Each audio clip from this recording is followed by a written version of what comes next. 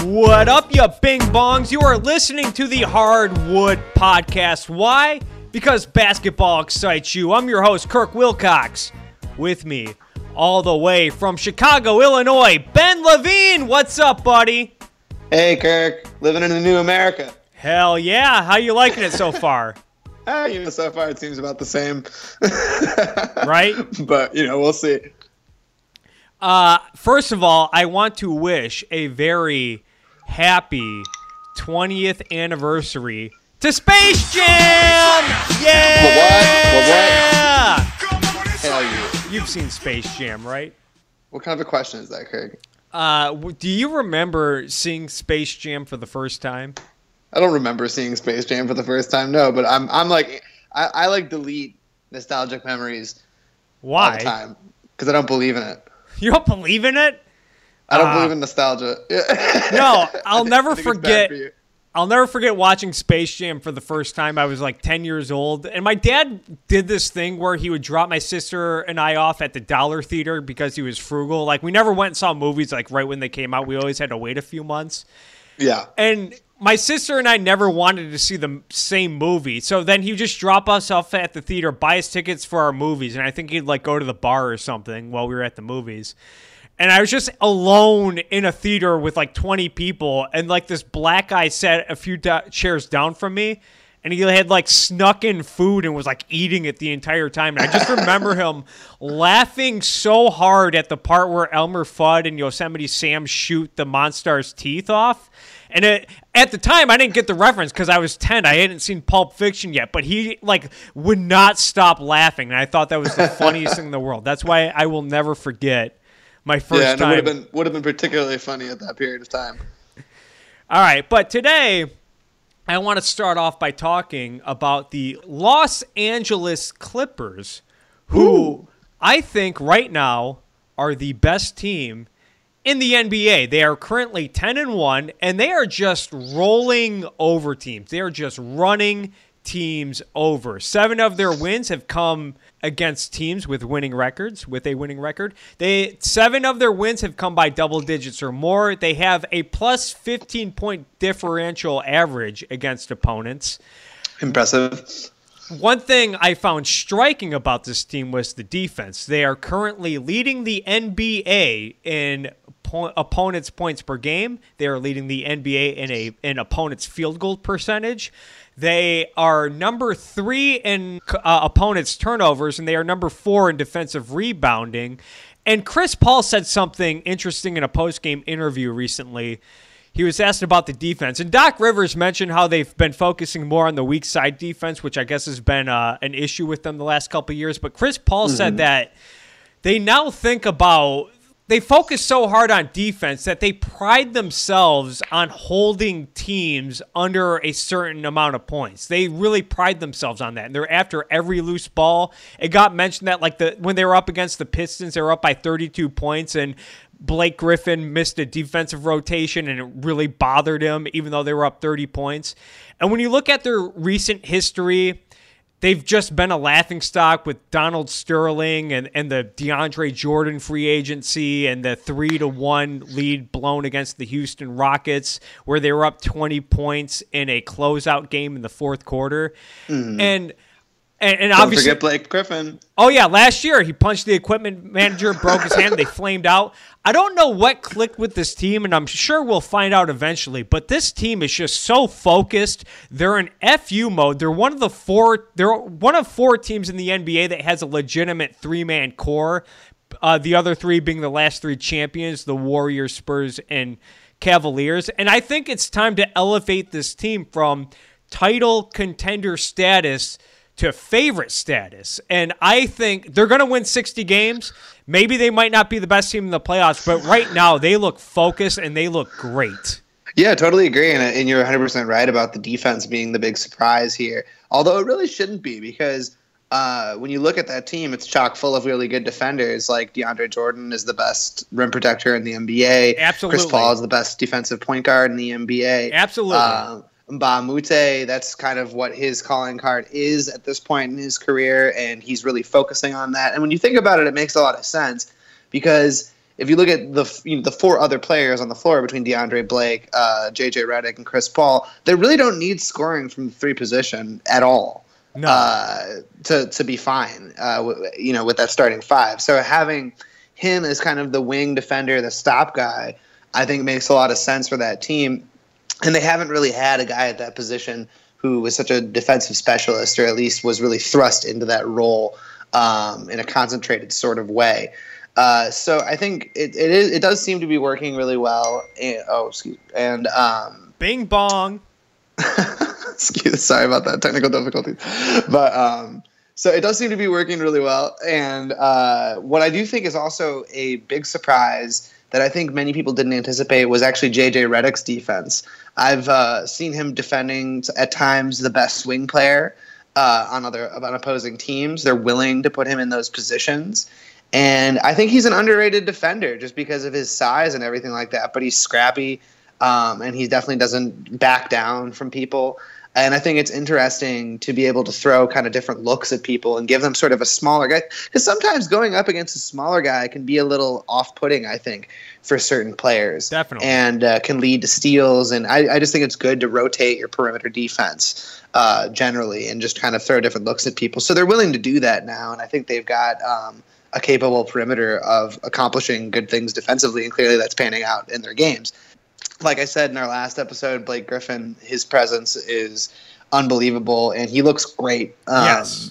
Especially with his mid-range jumper. That's just a part of his game that he really only developed 2 years ago.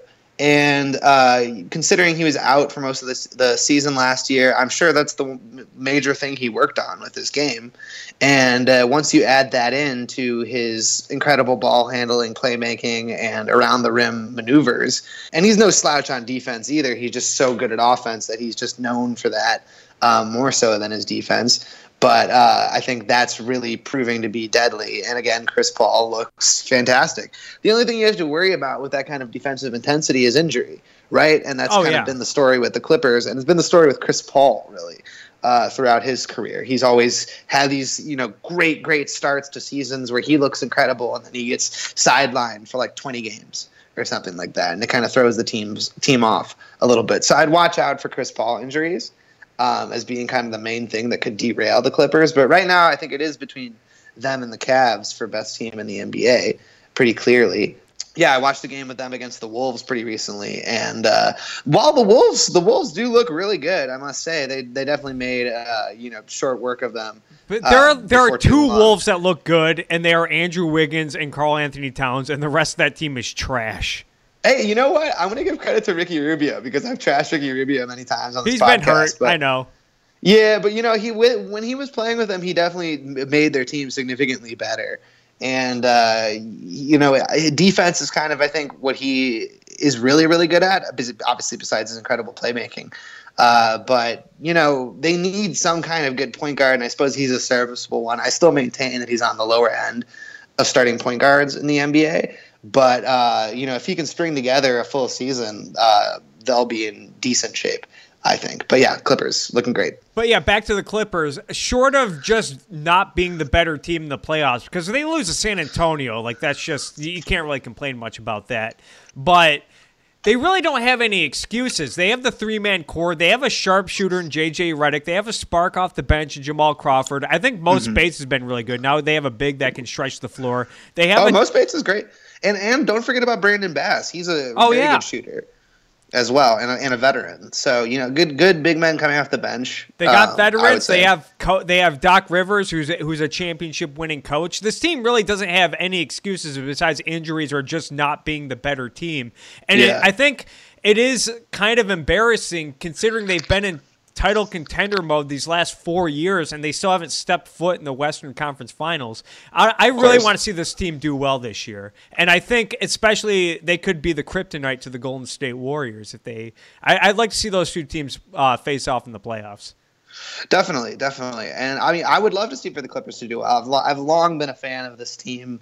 Love their core. I think that they're a really special group, and have just underperformed for whatever reason. Just things haven't broke their way, it seems like, in the playoffs for so many years. But yeah, with the Warriors, it's one of those things where what's going to be their main weakness? It's the front court, obviously. And Draymond has kind of been relied on as being this like Swiss Army knife kind of catch-all defender. But look, you put him up against guys like Blake Griffin and DeAndre Jordan, and it's tough for him to hang with people that strong and imposing. Oh, yeah. So you're really relying a lot on Zaza Pachulia to hold that down. And like, while I'm a big fan of Zaza Pachulia, he's definitely no Andrew Bogut, and they've lost a lot of toughness on the inside. So, and Spurs, same issue, with LaMarcus and Powell, you're dealing with some very tough front court issues. So we'll see. I think they've got a great shot at going to the Western Conference Finals and possibly the finals if they keep it up defensively. I promised a few weeks ago that we would not talk about the Warriors because they're going to get no shortage of press. Oh, come on. But I was looking into them today, looking into their defensive statistics. They are 25th in opponents' points per game. They give up 108 points per game. They're 16th in opponents' field goal percentage. I believe they're 11th in causing turnovers. I forgot where they rank rebounding-wise, but when they won the title, they were the top defensive team in the NBA. Last year, they were a top 5 defensive team. I don't think we've had a champion besides the Lakers, which doesn't count because they always turned it on in the playoffs in 01 and 02. But we've never had a championship team since the 80s that wasn't a top 10 or even top 5 defensive team. And if this doesn't get better, I don't think they're going to win the championship. 100% agree with you. I think defense is ultimately just one of those things that has to be completely clicking for teams in order for them to be able to win a championship. And right now the Warriors don't have it on defense. They can't get the stops. Now, they do have world-class perimeter defenders in Draymond, Clay, and Durant, but they still don't have rim protection. And when Durant has to focus so much on scoring, I don't think he can focus on shutting other opposing players down. Draymond Green said he's one of the best players in the NBA the other day. He's like, it doesn't matter if I can score. It's not all about scoring. He just sounded like Donald Trump to me. But well, hey, who won? Well, now there's who proved it. But here's my point about the Warriors is that the Warriors played against the Suns on Sunday, and they won the game, but the score was 133 to 120. So the Phoenix Suns put up 120 points on the Golden State Warriors. And look, I like a lot of the players on the Phoenix Suns, but they shouldn't be scoring 120 points on you at all. Also, they don't have anybody inside that can beat you up. I can understand the Spurs because they have Gasol and Kawhi Leonard and LaMarcus Aldridge, but the Suns, like Tyson Chandler and Alex Len, are they going to beat you up inside? No. Although maybe they did, though. I haven't watched the game. I don't know what the story was. But you never know. I mean, again, their front court issues are big. And they've kind of sacrificed a lot of that, even from their bench as well. Losing, I think, Ezeli was a big loss for them. Definitely. In this category, Ezeli really came off the bench and provided them great rim protection and some big plays and big moments. And that's a very tough thing to replace, and they've kind of just gotten rid of both of those guys in Bogut and Ezeli. I still think they're going to be good. They are good. And I think they're going to go into the playoffs, definitely going to make it to the second round. But definitely going to make it to the second round. That's yeah, I mean, but it's the truth. But look, with the Spurs and the Clippers, how can you say that they've got a better chance of going to the Western Finals than those two teams? You can't really. I'm not saying you're wrong. I'm just saying that if I'm a Warriors fan and after getting Durant and all this hype and now it's like, oh, we might get out of the first round, that's a really depressing turnaround. But now it is. But at the same time, it's a new team. It's a brand new team, and it takes a while for things to come together. And you're just competing with elite level competition, and if any holes in your team or your chemistry or anything of that nature are going to get exposed throughout in an NBA season, and especially in the NBA playoffs. And look, they had the best team ever last year, by all accounts, really, and they lost in the finals as well. So even their top notch record making team wasn't good enough to get over the hump. at that point. So, yeah, I mean, Kevin Durant, incredible player, adds a ton to the team, but, we've seen this before where these super teams don't work out. So who knows? A little up in the air at this point, but the way they're defending is simply not good enough. There's no way. They're not trading Klay Thompson, are they? No. Those rumors were debunked. Well, I think pretty handily. Let me throw these at you. Someone wrote a piece for CBS Detroit. They wrote 3 trade scenarios for the Pistons and the Warriors, for the Pistons getting Klay Thompson. You want to hear these? Sure. All right, trade number 3. I'm going to go in reverse order from worst trade deal to the best. Trade number 3, Golden State receives Tobias Harris and 2 unprotected first-round picks for Klay Thompson. I don't think that the Warriors would do that.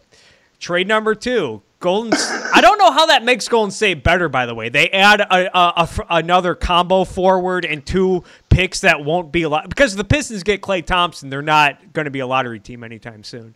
And who's going to be the shooting guard? Right. Speaking of which, trade number 2, Golden State receives Marcus Morris, Aaron Baines, Reggie Bullock, and 2 unprotected first-round picks for Klay Thompson. What do you think of that? That's a much better trade, obviously. Because I think, Baines is to me the biggest part of the trade.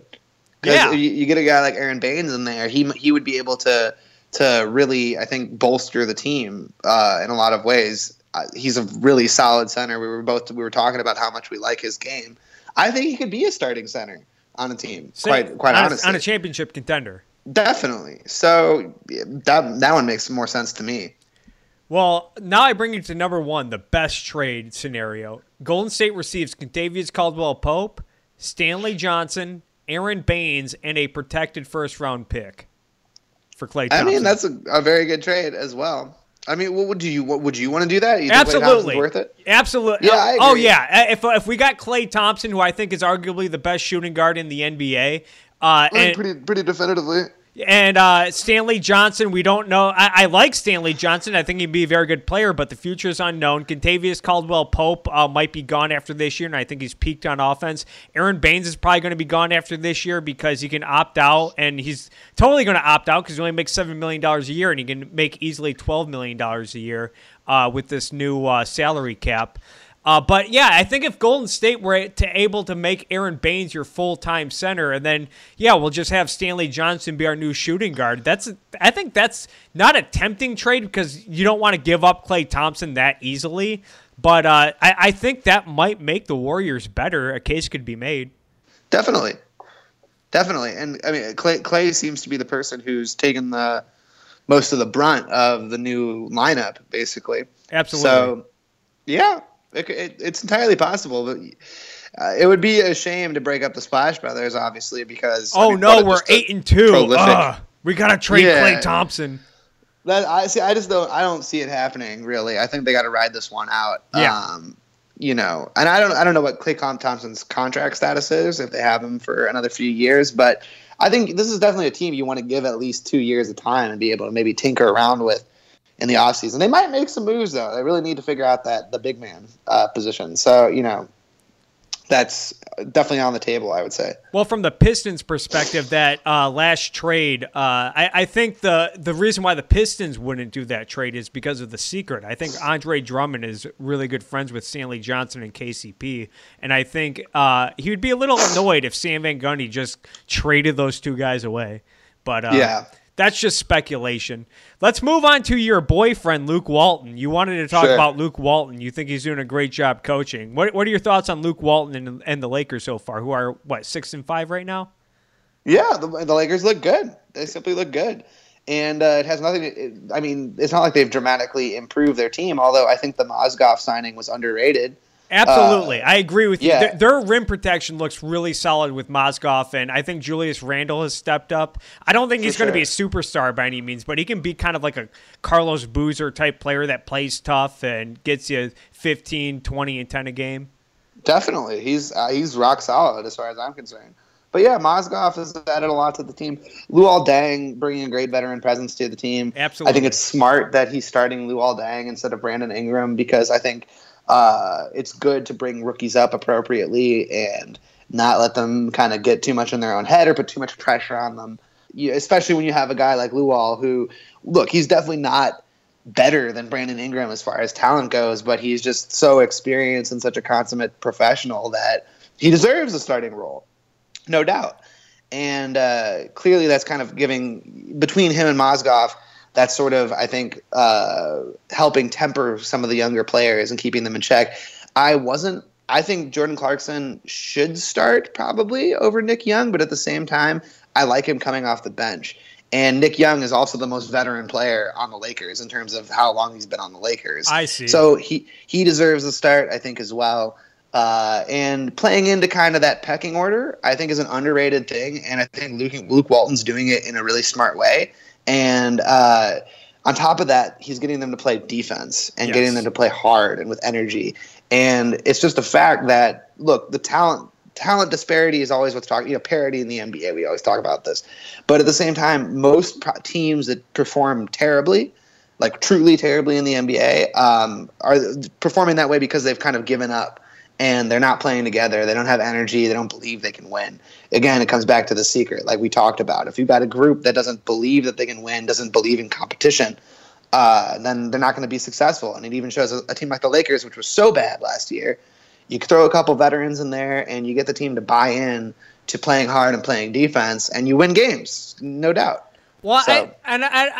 I'm not saying you're wrong, and I'm not trying to doubt Luke Walton. I think he can be a good coach. He was great last year in Golden State. But I think with this Lakers team, when you consider their situation last year, it was the Kobe going away tour. And I think Byron Scott was just so toxic to that team, especially with and the D'Angelo Russell scandal. And I think any situation is just better for the Lakers this year, especially I think Luol Deng and Mozgov were very underrated signings. And I think they're just playing freer, but they are playing smarter this year too. They're playing a lot more patiently. They're not rushing shots or playing panic ball. They're really taking their time with the shot clock, and I like what I see from them. And I'm not saying they'll make the playoffs, but those last two spots in the West I think are wide open. I predicted Dallas and Minnesota would make it. I'm not so sure about those teams anymore, but I think there are probably 5 teams that are going to compete for those last 2 spots, and I don't think you can count the Lakers out from that scenario. I agree, and just to go back on those 2 points you brought up, Byron Scott definitely was a terrible coach for that team. Don't know if he's ever really been a great coach in general. And but with regards to the Kobe thing, see, I give that less sway in your argument, in the sense that I think I've talked about this with you before, but I actually think what the Lakers did by keeping Kobe and kind of turning it into his farewell tour is they actually kind of figured out a way to make last season not a total throwaway. Yeah. Because they're still extremely young players trying to learn how to play. They were going to be bad. There's no doubt about that. But by having it kind of be about Kobe, they were able to keep their attendance up and keep the Lakers like a prime time team. Oh, absolutely. And that's really smart. Very difficult to do in any kind of rebuilding phase. And those kind of 2 years with Kobe where the Lakers were just terrible, basically, ultimately I think probably ended up not really hurting the franchise in terms of loyalty, and gave those younger players time to learn the game at the NBA level. Yeah. And now that we're seeing that they've gotten rid of the terrible coach that was Byron Scott, that the team is actually clicking. And, guys like D'Angelo Russell have some experience. Guys like Jordan Clarkson have some experience now. They're not super green anymore. So that's why I think you're seeing some success. And the one thing I wanted to bring up too, because you said that only 2 players are playing well in the Timberwolves, I actually do think Zach LaVine is playing very well. I'm pretty sure he's a top 3-point shooter right now. He's a top 3 3-point shooting.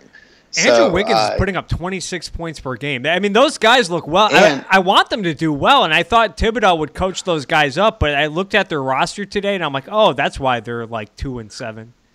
Yeah, well, I'm also pretty sure that Wiggins, it's either this year or last year, or maybe both, but he's the number 1 player at the small forward position in scoring out of the post, which is impressive, very impressive. So I think when you got a guy like him who you can actually throw it to in the post and get some points off of, it's extremely valuable.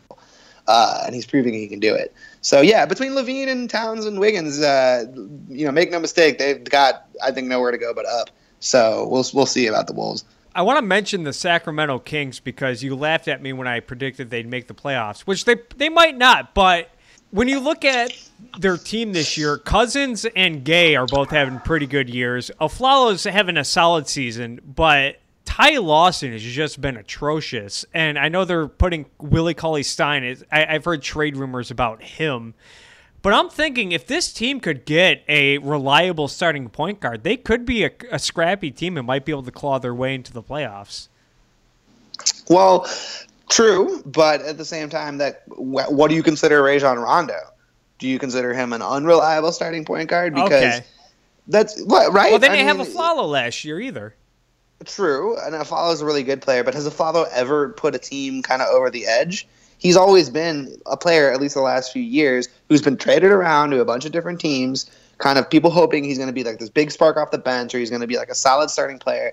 And he doesn't really seem to make that much of a difference in terms of teams winning, I think. So I like Aflalo as a player. I just don't think he's that big of a solution to problems, really. He's just like a nice piece to have, but he doesn't really change the dynamics of any team. And I think Rajon Rondo is a really good starting point guard. He led the league in assists last year. You can't ask for much more out of your starting point guard. You're right. So I just think the issues there are bigger than simple personnel. I think they need to trade DeMarcus Cousins and start over. And there's just not much hope there in terms of reigniting that team. They've tried a million different combinations with a lot of serviceable players, and nothing seemed to work. I think DeMarcus Cousins needs a change of scenery, quite frankly. And I think they need to move on with some more level-headed and solid players and just kind of rebuild their team. That's the only solution I see for the Kings, but I don't think they're going to touch the playoffs. The point guards, though, Jeff Teague has fallen off. Brandon Knight has really fallen off. Derrick Rose is playing okay. I think the Knicks fans were hoping he would come back and play, like, be at all-star level, but I don't think he's ever going to get there again. And we're just seeing the drop-off of a lot of these promising point guards. And that Brandon Knight was like a starting point guard on a playoff team a couple years ago with the Bucks, and now he's just playing terrible this year. Well, I'm going to go out and make a big statement here. I think that the point guard era in the NBA is officially over. Yes. Even though you still have Steph Curry and Russell Westbrook who are dominating games, but not quite as much as they used to. And I think what we're entering is a new era of centers. Yes. If you look at the young talent in the NBA and people that are making differences on teams, it's all centers, really. From Anthony Davis to Towns to DeMarcus Cousins, Rudy Gobert, Hassan Whiteside, Drummond, Porzingis. Yeah, Porzingis. These are great players that I think are going to set the tone for the new NBA. Dwight Howard's playing pretty well too. Yeah, so it's looking like it's going to be a big man's game again. And when you look at teams like the Bulls, who are kind of throwing the conventional wisdom that's been around the last few years about 3-point shooting out the window, and I'm not saying they've been super successful, but they're finding success. I think it's showing that maybe 3-point shooting isn't everything it's been cracked up to be, and that with a big man, you can dominate games, especially these kind of versatile big men who are able to shoot, dribble, do all this stuff. That's always going to be better, I think, than a point guard. So that's the trend I see. I think one of the more disappointing teams so far is the Indiana Pacers. I said, Jeff Teague has fallen off. They're number 9. I think there are 9 good teams in the East, and they're playing for 8 playoff spots. The Pacers are the 9th seed. And I thought about this over the offseason, and I didn't think it'd be a problem. But I think if the Pacers are struggling to even make it into the playoffs, if you're Larry Bird and you're looking over to Boston at your boy Danny Ainge and he has those draft picks, maybe you say, you know what, it's time for us to rebuild. We don't have enough time to rebuild around Paul George. He's 26. Why don't you give us that Brooklyn pick this year, give us another 2 first-round picks, and give us Isaiah Thomas, and we're going to send you Jeff Teague and Paul George, and you're going to have the 2015 Atlanta Hawks with Paul George. I mean, that would be quite a team, I would say. Definitely quite a team. If you had Teague and Thomas and Paul George and all those guys, that would be a really great team. So, I don't know. We'll see what goes on there. But I was super bullish on the Pacers and Paul George. And it's kind of crazy to see that they're not really playing that well. No, I thought Jeff Teague would be huge. And maybe he's just in a rut, but he's just not having a good season. And I thought he would be like a legitimate second option to Paul George, and I thought they'd be a lot better. I mean, they were like a 7 seed last year, and I thought, they added Jeff Teague. Yeah, they'll be a top 4 team for sure, and they're not even in the playoff picture right now. Yeah, it's pretty crazy. Can I give a quick shout out to Jimmy Butler real quick? Nope. Anyways, thanks for listening. All right, say what you're going to say about Jimmy Butler. Yeah, I just want to point out that my man's Jimmy Butler in a win over the Washington Wizards, which, not the greatest team in the NBA, but my man's had 37 points, 9 assists, 8 rebounds on the night, 3 steals. Now, that's a nice stat line. So I think Jimmy Butler appears to really be taking up the star role that he's been thrust into. I think he's proving what a great player he is. He's gotten many buzzer beaters, been kind of the go-to player for them. So I'm just happy to see him putting up numbers like that. So I just wanted to give a shout out to Jimmy Butler. Hell yeah, man. Good work, Jimmy Butler. Anyways, that's all for today's episode of the Hardwood Podcast. Look us up on iTunes and the podcast app. For Ben Levine, I'm Kirk Wilcox. Happy Space Jam.